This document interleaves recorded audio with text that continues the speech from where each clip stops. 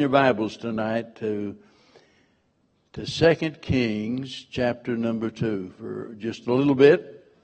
This isn't where our series is going to begin, but it's where we need to start because, as I said this morning, about 10 years ago, I preached a series entitled The Lord God of Elijah. And I want to show you where that phrase was found, and it's where Elisha is preparing to assume the ministry of his mentor, Elijah. And so verse number 9 says, "And it came to pass when they were gone over that Elijah said unto Elisha, Ask what I shall do for thee before I be taken away from thee. And Elisha said, I pray thee, let a double portion of thy spirit be upon me.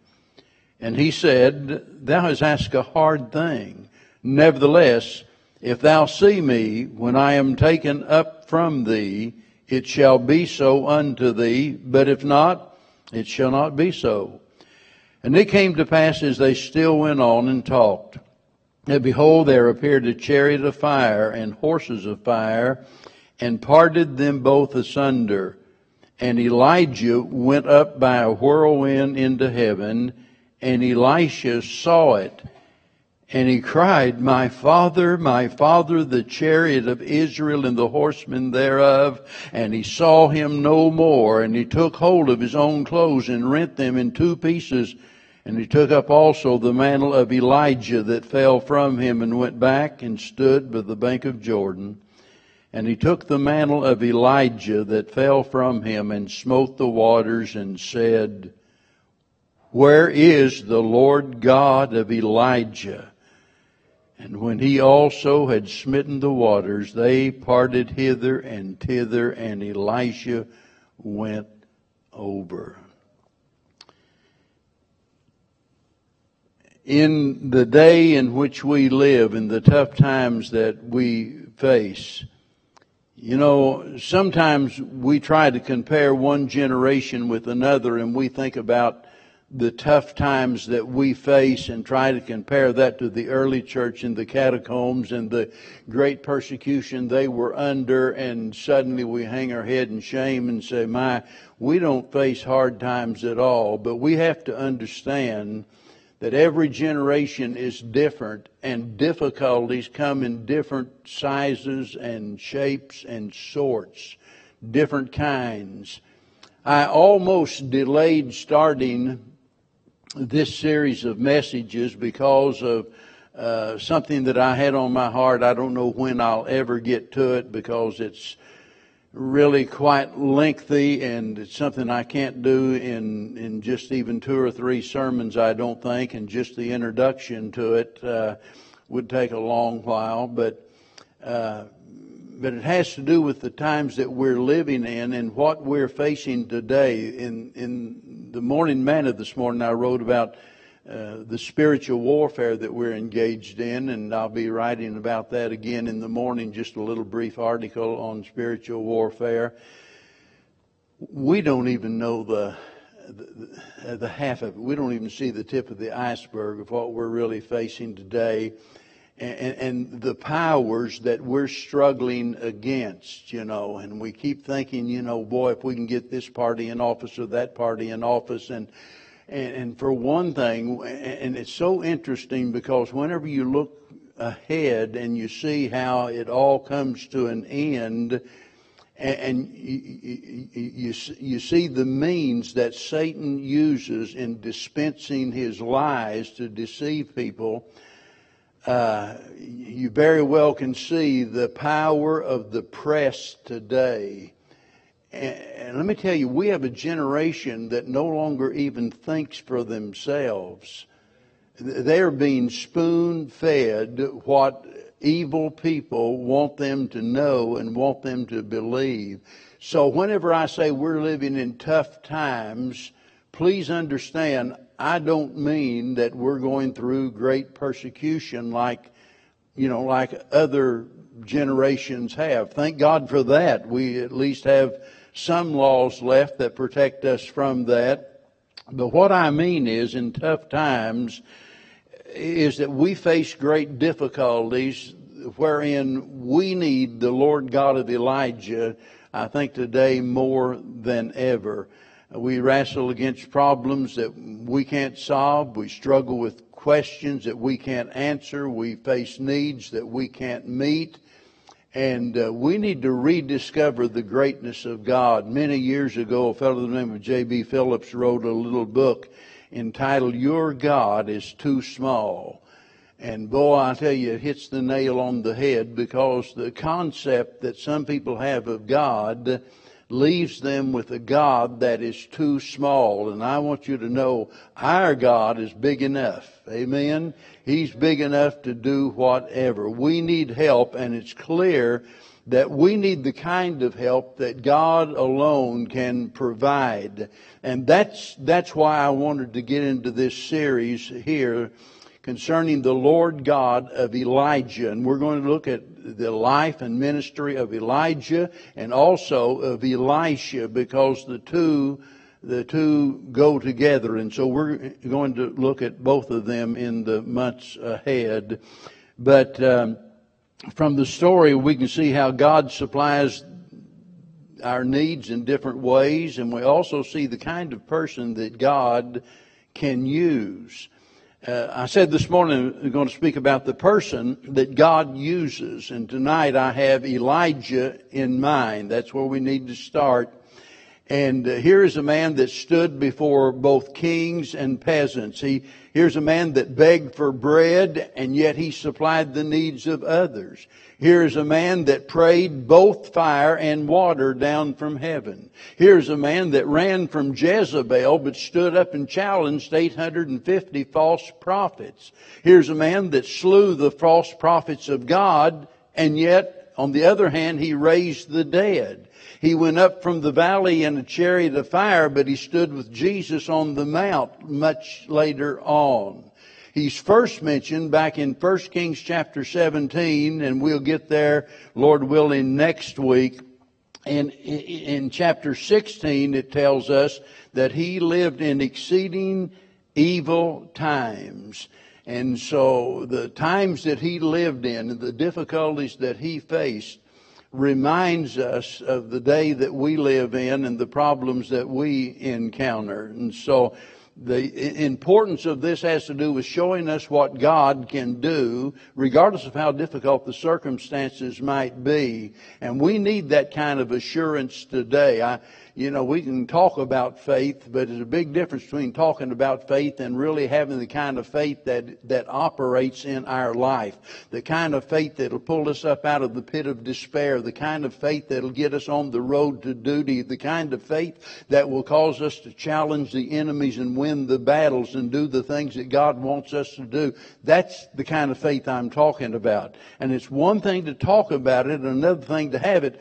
And that kind of faith is developed out of what we believe about God. It's not positive thinking. It's having our focus on God, knowing who He is and what He can do and what He has promised to do, being convinced that He's able to supply all of our needs. And that in spite of our faults and failures. Boy, I'll tell you what, we'd all be in a heap of trouble if the Lord said, now look, if you'll live a perfect life, I'll do this and I'll do that. But we look through the Word of God and we see that none of God's servants were perfect. And yet God used them. So tonight I want you to notice 4 things about Elijah, because it tells us the kind of person that God uses. Turn over to James chapter number 5 to begin with. James chapter number 5, and let's begin in verse number 16, the last part of it at least, but it begins by saying, confess your faults one to another and pray one for another. That's good advice. That you may be healed. That's a great need.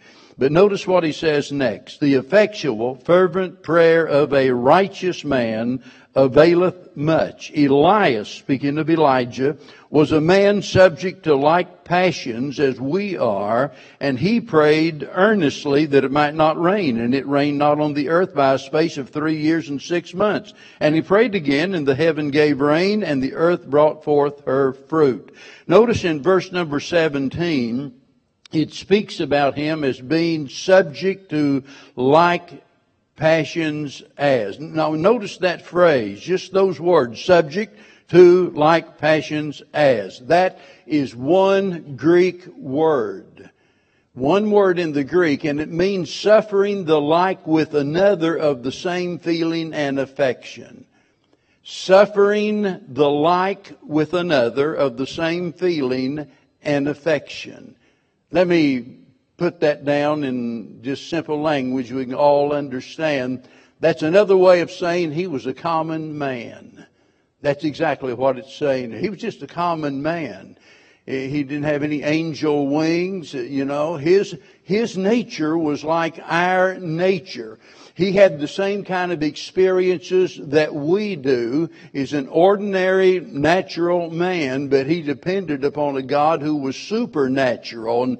And if we'll remember that, here's an ordinary, common man depending upon an extraordinary, supernatural God, and it helps us because we think about the great people that have suffered, you know, the same things that we have and faced the same kind of difficulties, and it reminds us if they did, then we have nothing to complain about. Because no one is exempt. I mean, how can I complain about my problems when I look at somebody that was much better than I am, like Paul or Elijah or Elisha, and see that, you know, they face more difficulties than I did. So how can I complain about what I'm going through? But it also is a reminder that God is able to do extraordinary things with ordinary people. That's important. Listen to what Paul said in 1 Corinthians, if you want to turn there, 1 Corinthians chapter number 1. And this ought to be something that encourages all of us when we think about God using us. And naturally, that ought to be the desire of our heart. Verse 26, he says, "For you see your calling, brethren, how that not many wise men after the flesh, and not many mighty, and not many noble are called, but God hath chosen the foolish things of the world to confound the wise, and God hath chosen the weak things of the world to confound the things which are mighty, and base things of the world, and things which are despised hath God chosen, yea, and things which are not, to bring to naught things that are." And here's the reason: that no flesh should glory in His presence. I've heard preachers, you know, in talking about Samson, you know, and we've all, they've made movies of Samson, you know, and people have painted pictures of Samson, and here you have this great big dude, and I mean, he's got bulging biceps and rippling muscles and everything, and I've always said, and I kind of believe, I don't believe he looked like that.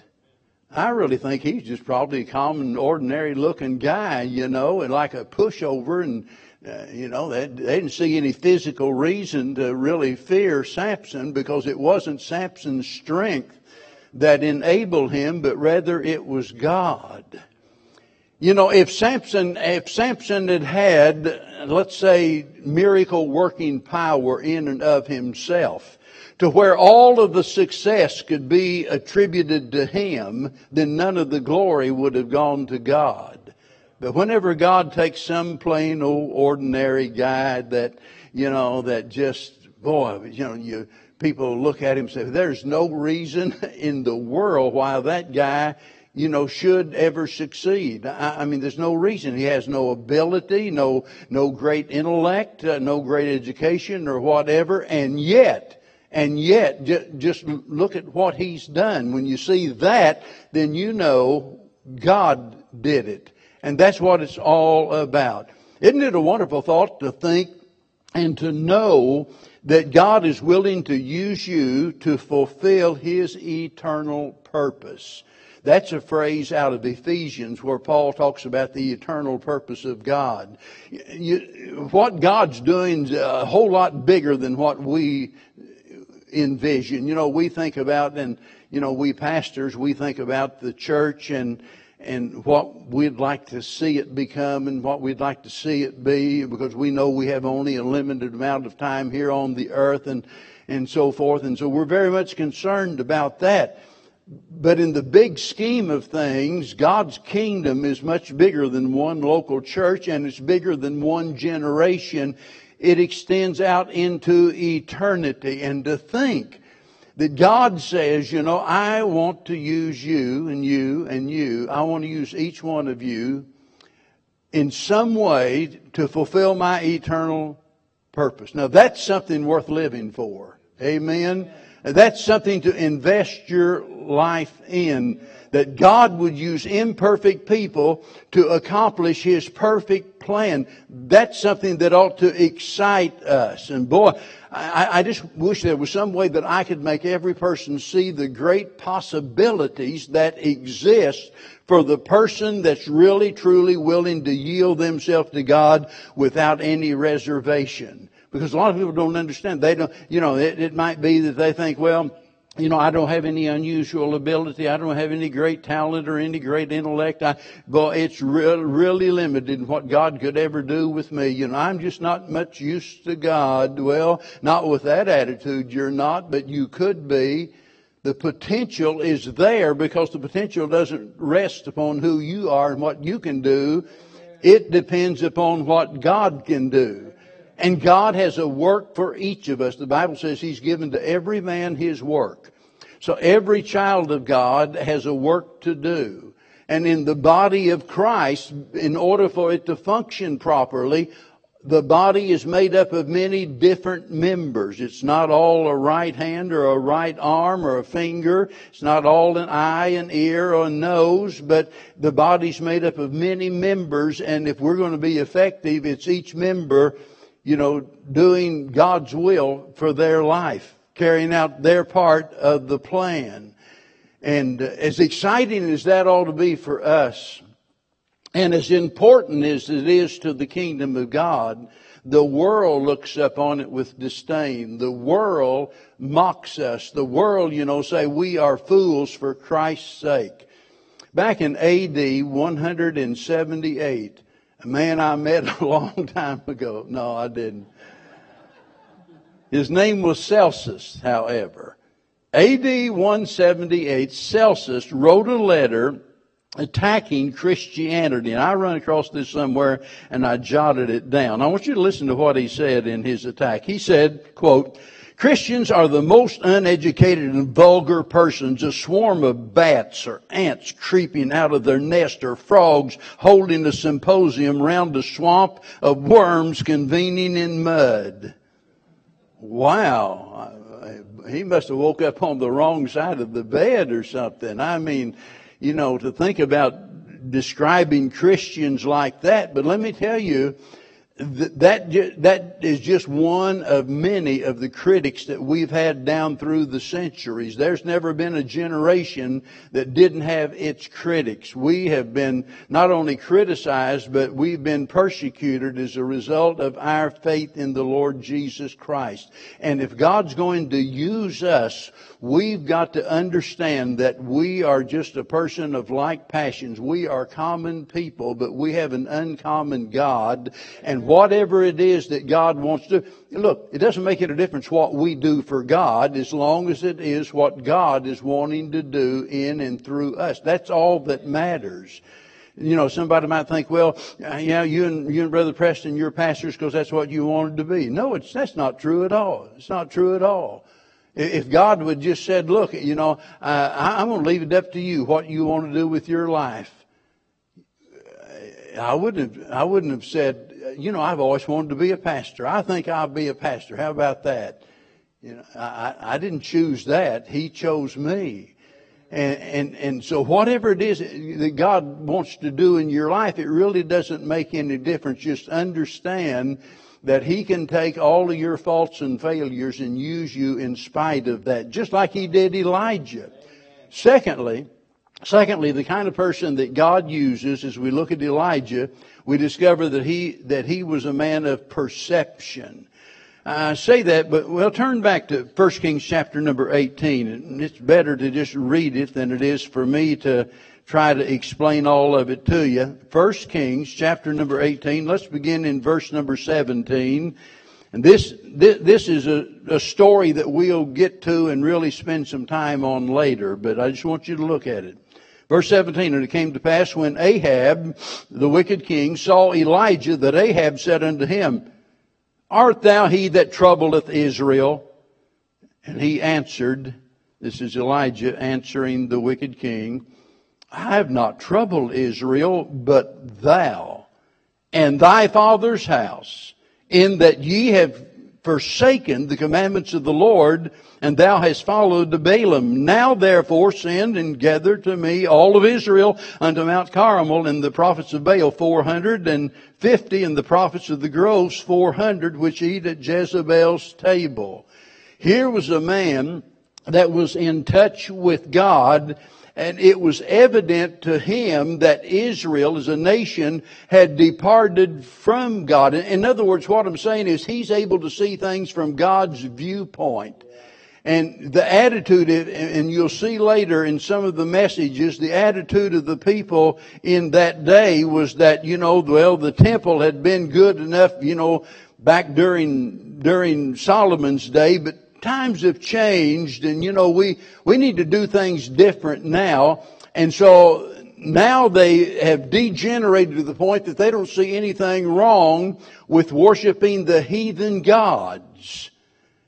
That's exactly where a lot of folks are in this world today. They think in their mind one religion is just as good as another religion. Just a while ago, Brother Scott and I was talking about something from the past, and I made mention of something I've said so many times, and for a lot of people it's just really shocking, and some people are offended by it. We talk about the Muslims and how wrong they are. We talk about the Buddhists and how wrong they are. Why are they wrong? Well, the reason they're wrong is because they're teaching a way of salvation, as we might call it, or a way to heaven that is false, contrary to what the Bible teaches, right? Now let me ask you, what in the world is the difference between them and what, we call Christian denominations in America today? Think about it. Those that teach, you've got to be baptized to be saved, you've got to keep the sacraments to be saved, and so on and so on. What's the difference? It's a false way of salvation, you see. One's just as bad as the other. So whenever I say a lot of people believe one religion is just as good as another, that's what I mean. Because the majority of people in America today do not believe in an exclusive salvation that's dependent totally upon a personal relationship with Jesus Christ based on grace and faith. They don't believe that. And here we find in that day, these people have got to the point that they think it's all right, I'll go down and worship with my people, the Jews, one day, and then I'll go over here with my friends and worship these false gods on another day. And Elijah had the discernment to be able to see through that. He had the perception that enabled him to recognize the times in which he lived. Solomon understood that. Solomon said in 1 Kings 3:19, give therefore thy servant an understanding heart to judge thy people, that I may discern between good and bad. That I may discern between good and bad. I thought it was really amazing, whenever the Lord comes to Solomon and says, you ask whatever you want and I'll give it to you. Wow, can you imagine that? And Solomon said, I want wisdom. And this is the reason he wanted wisdom. Give thy servant an understanding heart to judge thy people, that I may discern between good and evil. He knew that he would fail unless God gave him the proper perception, the wisdom and understanding that he needed. The problem today is we live in a time where most people today do not have enough spiritual maturity that they're able to discern between what is right and what is wrong. In Hebrews chapter 5 and verse 14 it says, but strong meat, talking about our spiritual food now, strong meat belongeth to them that are of full age, that is, they have matured, even those who by reason of use have their senses exercised to discern between good and evil. God can use people like that. You'll remember whenever David's men came to him, and David had this little ragtag army out there, much of the time hiding in caves and fearing for their life. But they were men who had an understanding of what to do, the Bible says. They understood the times that they lived in and what needed to be done.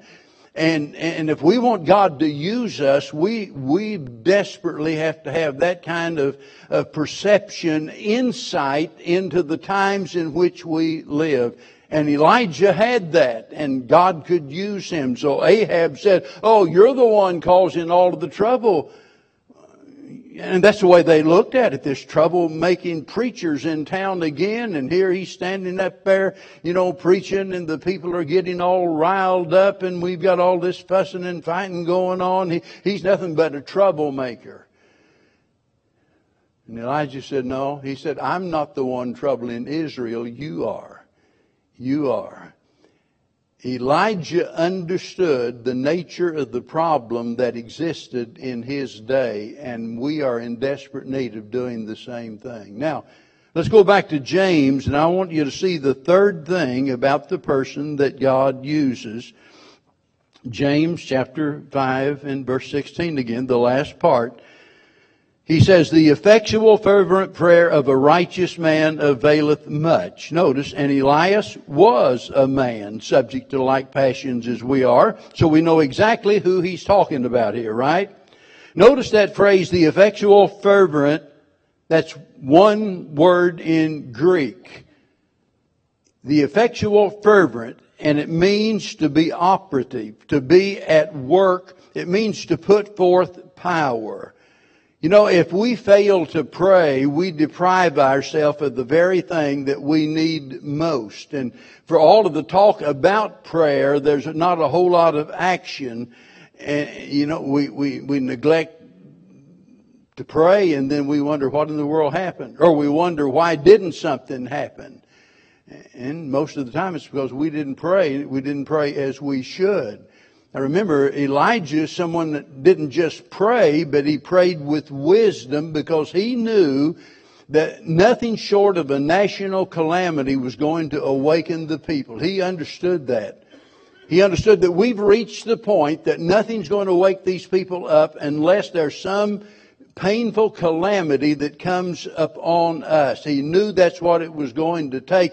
And if you go back to 1 Kings 17 and verse number 1, you see that he prayed for the very thing that God purposed. I want you to think about that. When he prayed for what God had purposed. It's like he's praying for God to do what God wants to do. Remember what Paul said, speaking about the Holy Spirit and his ministry. And Paul said, we don't know how to pray as we ought, except the Holy Spirit. See, prayer's like a circle. It doesn't start down here, it starts up there. It's the Holy Spirit working in our heart, and the Holy Spirit revealing. If we just prayed the way we feel, nobody'd ever die. Nobody'd ever get sick. And the Holy Spirit, as He works in our heart, and the Holy Spirit's guiding us to do what? Guiding us to do the will of God.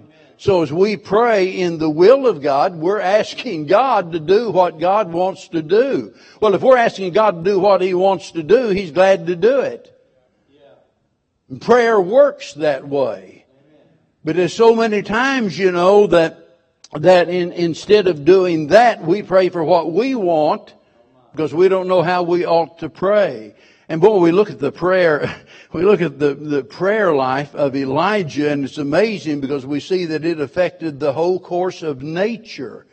Think about being able to pray down fire from heaven or let's say stopping the rain. No rain for 3.5 years. Well, it's no wonder Ahab said, boy, you're the one causing all of the trouble around here, We hadn't had any rain. The cattle are dying. The people are angry.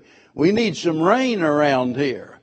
And it was through his prayer life that he was able to stop the rain and even bring down fire from heaven. And all of that was according to God's will. And he asked, an important word here, he asked in earnest.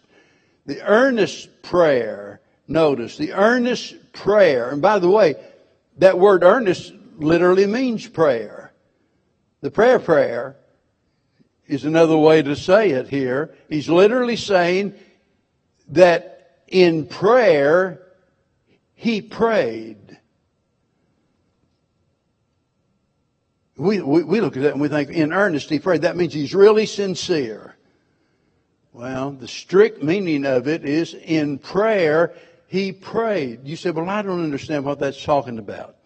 Matthew Henry, I think, gave a good explanation. He said it's not enough to say a prayer, but we must pray in prayer. I'm afraid a lot of times, we're guilty of just saying a prayer. I said my prayers tonight. We just went through some mentally rehearsed words that we've had stuck in our vocabulary for generations or for decades, and we just repeat them over and over again. And if we're going to pray effectively, we have to know the mind of God, the mind of Christ in these matters. In prayer, he prayed. I don't know if I sent out the article the other day or wrote it. I lose track of what I'm doing half the time anymore, but it might have been an article that you read. But there used to be a phrase many years ago that a lot of the old-timers used, praying through. And one would ask him and say, brother, did you pray through? Now, I don't agree at all with what they meant by that in those days. In the Free Will Baptist, that bunch that believes that you can lose your salvation, I don't know how they can believe that, but they do. And I've had some good friends that were Free Will Baptists. And there are some other Baptist offshoots of that back in the hills of Missouri anyway. And they believe that in order to get saved, you've got to pray through.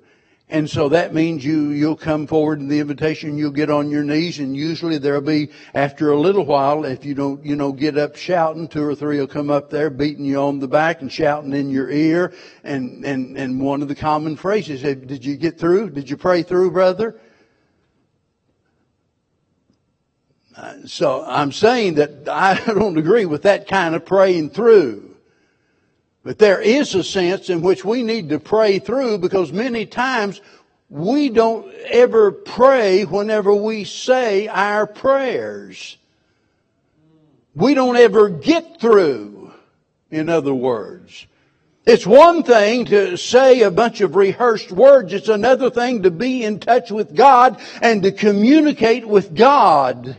That's what prayer is. As John R. Rice said, it's simply asking, simply receiving. That's what it is. Discerning the will of God and asking God to do what God has been wanting to do all along. And so Elijah was a man of prayer, and that's the kind of person God can use. Let me tell you, you might not have a great voice and be able to sing special music. You might not be able to play a musical instrument. It might be that you're not even well versed enough in the Bible to teach a Sunday school class. You can't do a lot of things. It might be that you are not physically able to get out here and to go on visitation and to visit the nursing homes and do a lot of different things, but every child of God can have a prayer ministry. And it's something we need to be serious about, because nothing in our Christian life is more serious than prayer. Because if we don't pray, we're going to fail. Everything we do, every message I preach, every Sunday school lesson, everything we do in some way depends on prayer. And if we're going to be the kind of people God uses, we've got to pray. No way around it. Now there's one more thing I want to mention tonight, and that's his purity. James tells us, going back to where we just read, that his life, Elijah's life, was characterized by righteousness and prayer. The effectual fervent prayer, notice, of a righteous man. Both of these go together because righteousness without prayer is impossible, and prayer without righteousness is futile. It's of no benefit. And there are numerous verses of Scripture that tell us that, if we're going to pray effectively, we've got to have a clean heart before God. It depends on us having a right relationship with God. And boy, whenever we come to the story of Elijah, here we find an example of a righteous man. Remember, James is writing about this years and years after he's dead, hundreds of years after he's dead and gone. And he's still known as a righteous man. Wouldn't it be wonderful if we were all remembered for something like that? Whenever these little kiddos we see running around in the church, and whenever you and I are dead and gone, and we've been gone 30, 40 years, and some of these little kids have grown up, and they'll remember, I remember back over there at Lakeway, and there was Sister so-and-so or Brother so-and-so, and I'll tell you, they were some of the sweetest people I ever knew. They were some of the most righteous, godly, dedicated people that I ever knew. Look, we're all going to be remembered for something, and I don't know how you would improve on this matter of being righteous. That means upright, virtuous. It means conform to the will of God. It speaks about moral purity, and our prayer depends upon that. Let me give you about 3 verses in just kind of closing down this part of it. Psalm 66:18, if I regard iniquity in my heart, and let's face it, a lot of the times we do. We regard iniquity in our heart. We know it's there, but we don't want to deal with it. We know it's there, but we try to shove it over in a corner somewhere. We try to hide it, deny it, or justify it. But if I regard iniquity in my heart, notice, the Lord will not hear me. Jeremiah said, your iniquities have turned away these things, and your sins have withholden good things from you. And then, of course, you remember what Paul said in 1 Timothy about, I will that all men pray everywhere, what? Lifting up what kind of hands? Holy hands. It makes a difference. Now, in light of all of this, I want to leave you with the question, do you want to be the kind of person that God uses? Or do you want to be a person that tries to use God?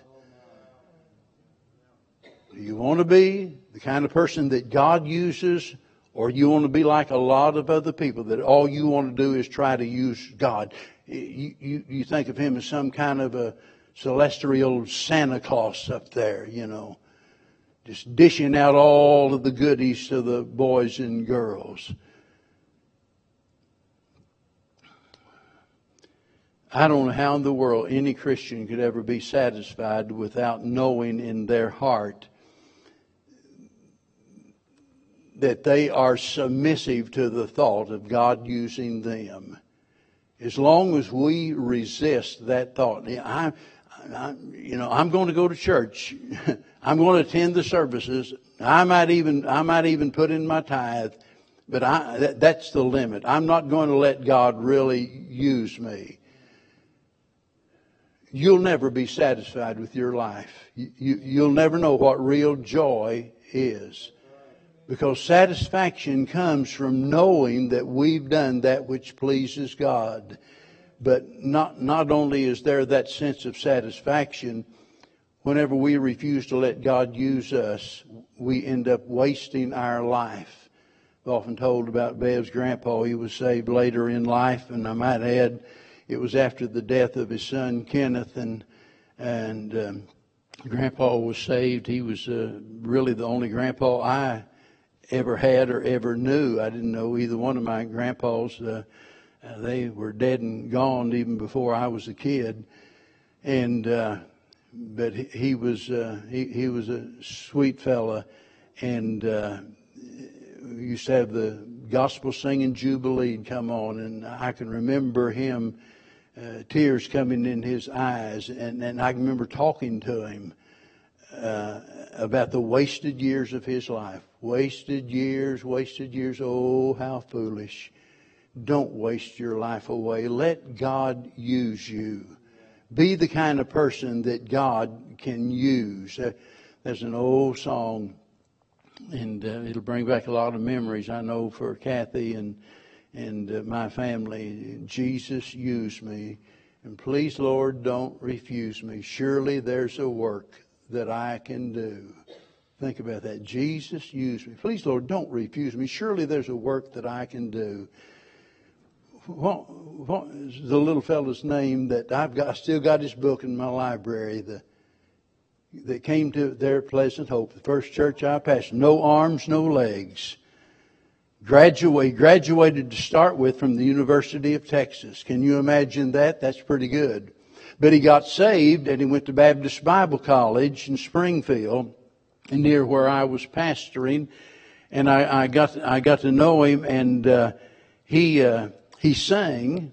In fact, I had an old record of him, and I can't remember whether it was the Statesman or one of those quartets, and No, not Jim. No, you're in country music now.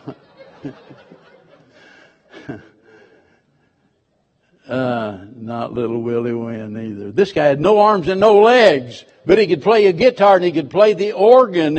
And I remember he came to our church and had on one of the stubs there, and had a fingernail file, I believe it was, that was in some way put under a big bandage or something there. Had it taped to his arm, and he'd use that to pick the guitar. I mean, it really sounded good. But I'm saying all that for a purpose, because the one song more than any other that he was known for is Jesus, use me, please, Lord, don't refuse me. No arms, no legs.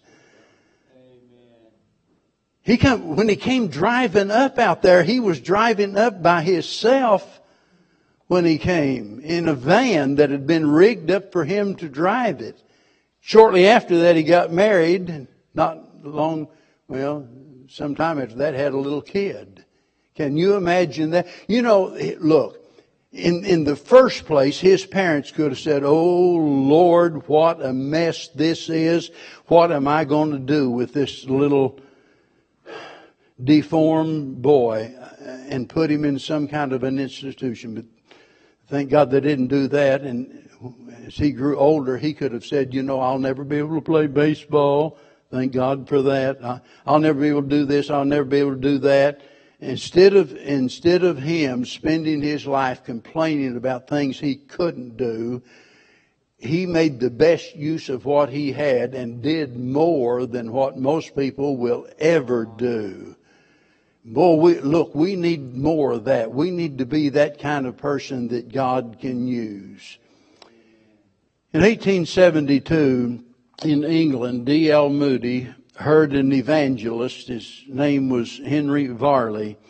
And Henry Varley made a statement during one of his messages. He said, "The world has yet to see what God can do through a man who is totally yielded to Him." Moody left England on his way back to the States, and he said, quote, "As I crossed the wide Atlantic, the boards of the deck of the vessel were engraved with them words. And when I reached Chicago, the very paving stones seemed marked with